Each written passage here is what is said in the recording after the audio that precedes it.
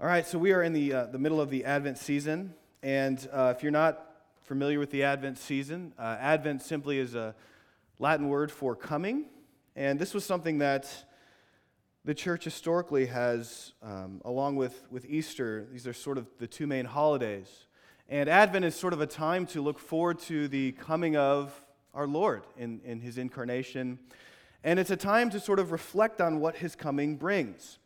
And so we have been going through these readings in Isaiah. We read through Isaiah 35 this morning, and we've been looking at what the coming of Christ brings. So the last 2 weeks, Brent looked at hope and peace, and this week we're going to be looking at joy. The coming of Christ brings us joy. And, joy is a huge theme that's found in the infancy narratives, in the Gospels. If you just read the beginning of Luke, when Mary hears about the coming of Christ, she breaks out in song. That's the famous Magnificat that is in Luke 1 and 2. And Zechariah breaks out in song, and all these other people break out in song when they hear of Christ coming. It's almost as if they can't even hold it in, they just start singing. And also, if you remember when the angels appeared to the shepherds, they told the shepherds, "We bring you good news of great joy." And so, the fact that Christ brings joy is this massive theme found throughout really all of the gospel narratives. And it's a massive theme found in this passage here in Isaiah 35. It's just 10 verses long, and yet the word joy or rejoicing or singing is mentioned about 7 or 8 times. And so it's this massive theme found throughout this scripture, and it's all centered around this prophecy of God coming to save.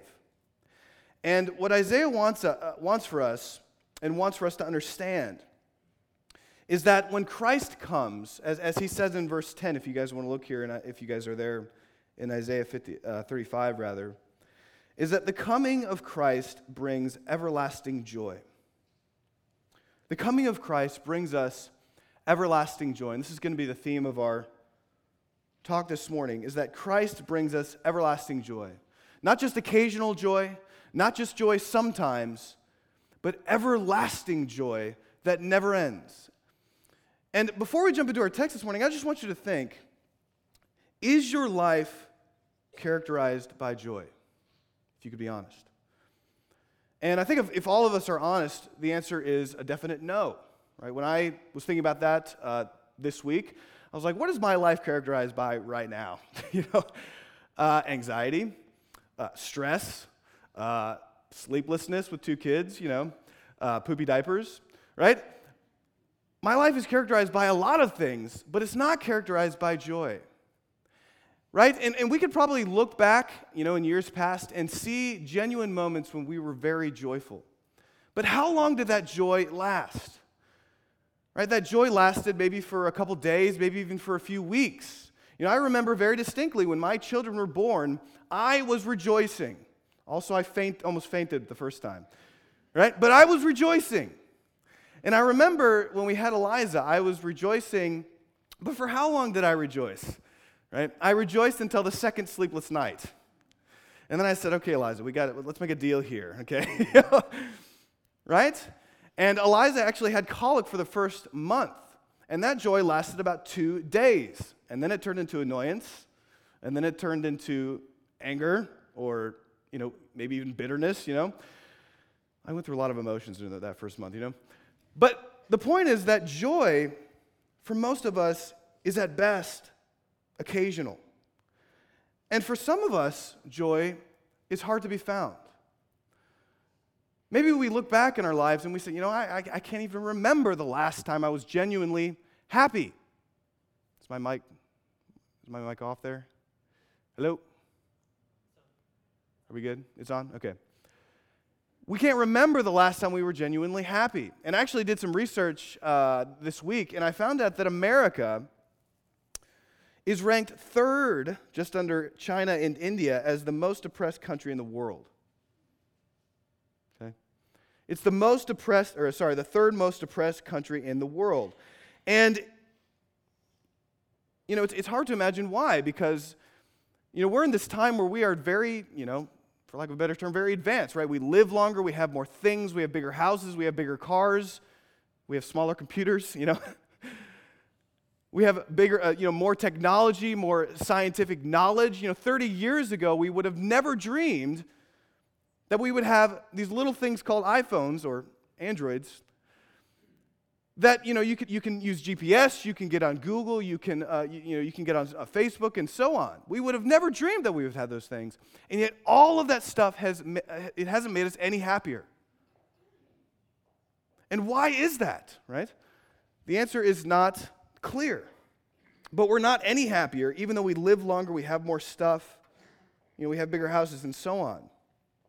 And, even during the holidays, this time that's supposed to be bringing us joy and anticipation and so on, for a lot of people it brings depression. More than any time in the year, the winter holidays bring depression more than happiness. But what Isaiah wants for us and what God wants for us is he wants for us to have everlasting joy. And so that's what we're going to be talking about this morning. How do we have everlasting joy? Where do we get it? And so we're going to be talking about 3 points from this passage. The first, and they're going to be all, they're going to be where, why, and how, basically. So where can our joy be found? Or what is the source of our joy? I guess what, why, and how. What is the source of our joy?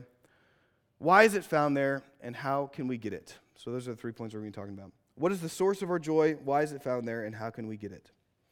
All right, so let's go ahead and dive into our passage, into our first point here. What is the source of everlasting joy? What is the source of everlasting joy? And very simply, Isaiah tells us that lasting joy, joy that is not occasional, joy that doesn't go away with the ups and downs of life, lasting joy is found in the presence of the Lord. It's found in the presence of the Lord. And we can find this in a few places in this passage, where it talks about, in verse 4, it talks about, behold, your God is coming. And then at the very end of the passage, it talks about the ransomed of the Lord returning to Zion with singing. Okay, and what Isaiah is picking up on is he's picking up on this large motif found in the Old Testament of exile and return. Exile and return. It's found all throughout the Old Testament. And Isaiah, as Brenda's been saying, is written to Israel, who at the time of these prophecies are in exile. They have been exiled from their land, and they're under the oppression of Babylon. And just a short history of Israel, God redeemed Israel from bondage to Egypt. And he brought them through the desert, and it tells us that he brought them into this lush land. And after he brought them in there, he made a covenant with them, and he told them to set up a temple. And what was the point of the temple? The point was that so that God could dwell with his people. It was so that God could dwell with his people. And there was nothing special about Israel except for this one thing, that the glory of the Lord was in the midst of Israel. That was the only thing that was special about it. That's what Paul says in Romans 9. He says that Israel wasn't anything special except that they had the glory, is what he said. They had the very presence of God dwelling in the midst of them. And yet, they fell into idolatry. They fell into sin. And we're told that the glory left the temple. And Israel was left defenseless, and then all these nations came in, filled the void, and enslaved them once again, and they were taken from their land and subsequently taken from the presence of the Lord. And Isaiah says, listen, when you lost the presence of the Lord, you lost your joy. When you lost the presence of the Lord, you lost the joy that is everlasting. And this theme of exile and return, it's much larger than even Israel. If we think about the creation story, when God created Adam and Eve, it tells us that he created Adam and Eve and he put them in this lush land, much like Israel. And it says in Genesis 3 that the glory of the Lord was there, that God used to take walks with them in the garden. And when Adam and Eve sinned, they were exiled from Eden, from the land. And so this is not just a story of Israel, this is the story of all of humanity. That because of our sin, we have been exiled. And the great hope of the prophets is that one day the glory of the Lord will return. and that one day we will return to Zion with singing.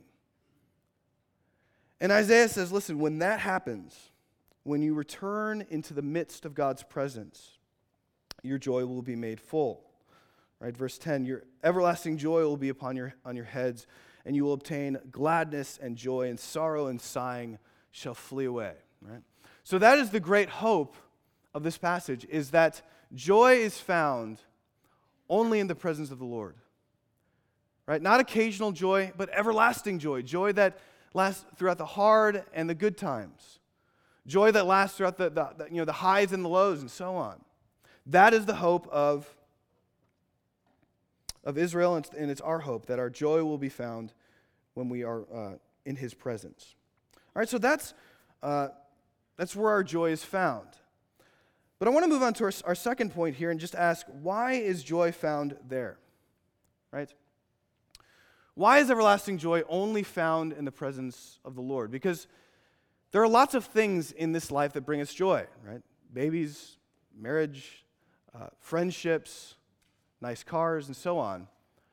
But if we're honest, those things don't last. The joy over those things doesn't last. Why is it only God that gives us everlasting joy? And there are two reasons why, and they're found in this passage. And one is a positive reason, and one is a negative reason. The first reason is that God is our only infinite source of joy simply because of who He is. Okay? And I just want you to look here at these verses. What happens to the ground if you look at verses 1 and 2, and what happens to us when we come into God's presence? If you look here in verse 1. The wilderness and the dry land will be glad. You never think of ground being glad, but that's what it says. And the desert shall rejoice and blossom like the crocus, and it shall blossom abundantly and rejoice with joy and singing. And the glory of Lebanon shall be given to it, and the majesty of Carmel and Sharon, that shall see the glory of the Lord, the majesty of our God. Jump down to verse 5. Then the eyes of the blind will be open, and the ears of the deaf unstopped, and the lame man will leap like a deer, and the tongue of the mute will sing for joy. And the waters break forth in the wilderness, and streams in the desert, and the burning sand shall become a pool. Right? What is Isaiah saying? When we return into the presence of the Lord, life comes out of death. Right? That's what he's saying. The blind shall see, the deaf will hear, the mute will sing, the lame will leap. Wherever there is anything lacking, it's filled with the glory and the life of God. And why does that happen? Why does God's life break out like that? Why is there transformation that happens like that? Well, it's because of who God is. God is, as St. Anselm said, God is that than which nothing greater can be thought. And what he means is this. Think of something good. God is more infinitely good. Think of something loving. God is more infinitely loving than you can even imagine. Think of something happy. God is more infinitely happy than you can ever imagine. In other words, God is the only infinite source. Okay? And what I mean by that is everything in this world has had a beginning and it'll have an end. God, on the other hand, has never had a beginning and He will never have an end. In fact, Paul says God needs nothing in Acts 17, and he says, in Him we have our being. God is the only unending source of happiness and life and joy because of the very fact of who He is. He's not a created being. He's the source of all things. He is in Himself an unending fount of joy. Okay? And I just want you to think about this. Think about the Trinity. Sometimes I think, we think of the Trinity as sort of this abstract doctrine that we have to affirm, but really doesn't touch our lives. But think about the Trinity. Before God created the world, what was He doing? Was He, was He lonely that He needed us? Right? Did He create us so that we could give Him some fellowship? And the answer is no. What the Trinity means is that God, in and of Himself, is an eternal community of love and joy and happiness and life and giving and receiving and reciprocating and so on. God in and of himself is this self-contained unit of eternal joy and happiness. And Isaiah says, listen, when we come into that presence, when we come into his presence, life springs out of nowhere. Mute people cannot help but sing his praises, right? Deaf people cannot help but hear. Blind people cannot help but see. Because God in and of himself is this unending fount of joy. That's what Isaiah wants us to understand. When we come into his presence, there is this fullness of joy that happens. It's because of who he is. And I just want you to think about this. As advanced as science gets, right? We can't create life out of nothing. As advanced as science gets, we can't create the perfect iPhone. We have to keep on coming out with a new one, right? And the second that we get the iPhone 6, we want to get the iPhone 7. God is never boring. God in himself is never boring. When Moses met with God in Exodus, you guys remember the burning bush story? There's the bush that's burning and it's not consumed. And Moses is like, what is going on here? And he says, who are you? And God says, I am. Tell him I am. And that's God's name throughout the entire Bible. Jesus calls himself that. What does that name mean? Well, it doesn't mean I was, and it doesn't mean I might be, right? It means I am. In myself, I am existence. In myself, I am love. In myself, I am happiness. In myself, I am joy. In other words, God is self-sustaining. He doesn't need anyone, and yet we're infinitely in need of him. All right, so that's the positive side. The negative side is this. Nothing else is like that, right? Nothing else is like God. Everything else has had a beginning, and everything else will have an end. Everything else is dependent upon something, in other words. And that means that nothing and no one can bring you ultimate happiness, okay? Because it will eventually run out. You can think about the honeymoon stage of a dating relationship, right? When you first start dating somebody, you're just totally overjoyed. And why? Well, this person actually likes me, This person's going to go get dinner with me. Wow, that's amazing, right? This is amazing. I am overjoyed at this. And I remember when Andrew and I first started dating, and then when we got married, we went on this honeymoon. It was amazing. And then into our first year of marriage, I started to be like, wow, this person's a sinner. Right? This person isn't infinitely patient with me. I wanted her to wash my clothes then, and she still hasn't done it. I'm just kidding. Well, anyways. I can't really say, I don't really wash the clothes in the house, so that was a bad thing to say. Anyways, let's put that away. But when you get into a relationship, there's a period of about 2 or 3 months where you're like, my joy is overflowing right now, and then eventually what happens, the fountain dries up. Because you realize, we're two sinners in this relationship, and we're driving ourselves nuts. And when you look for infinite joy in someone else, that's called a codependent relationship. Because no one else can give you the joy that only God can give. And when you look for joy in things, that's called idolatry. Because nothing else in this world can give joy like God can give. And that's why iPhone has to keep on coming out with new models. Because eventually the 6 Plus isn't big enough. And then we have to come out with the 7 Plus Plus, right? Which is like the size of an iMac, The point is that we have to keep on reinventing the wheel. We have to keep on coming out with new things in order to keep our happiness, because nothing else is an endless fount of joy. That's what Isaiah wants to tell us. The problem is that there is this common narrative that the more I have, the more I'll be happy. If I can only get this, then I'll finally be happy. I drive my wife nuts buying books because that's exactly what I think. If I can only get this book, I'm a theology nerd. If I can only get this theology book, then I will have all of the biblical knowledge in the world, And I buy it and I read it and I said, that was a pretty good book, but I need this book, right?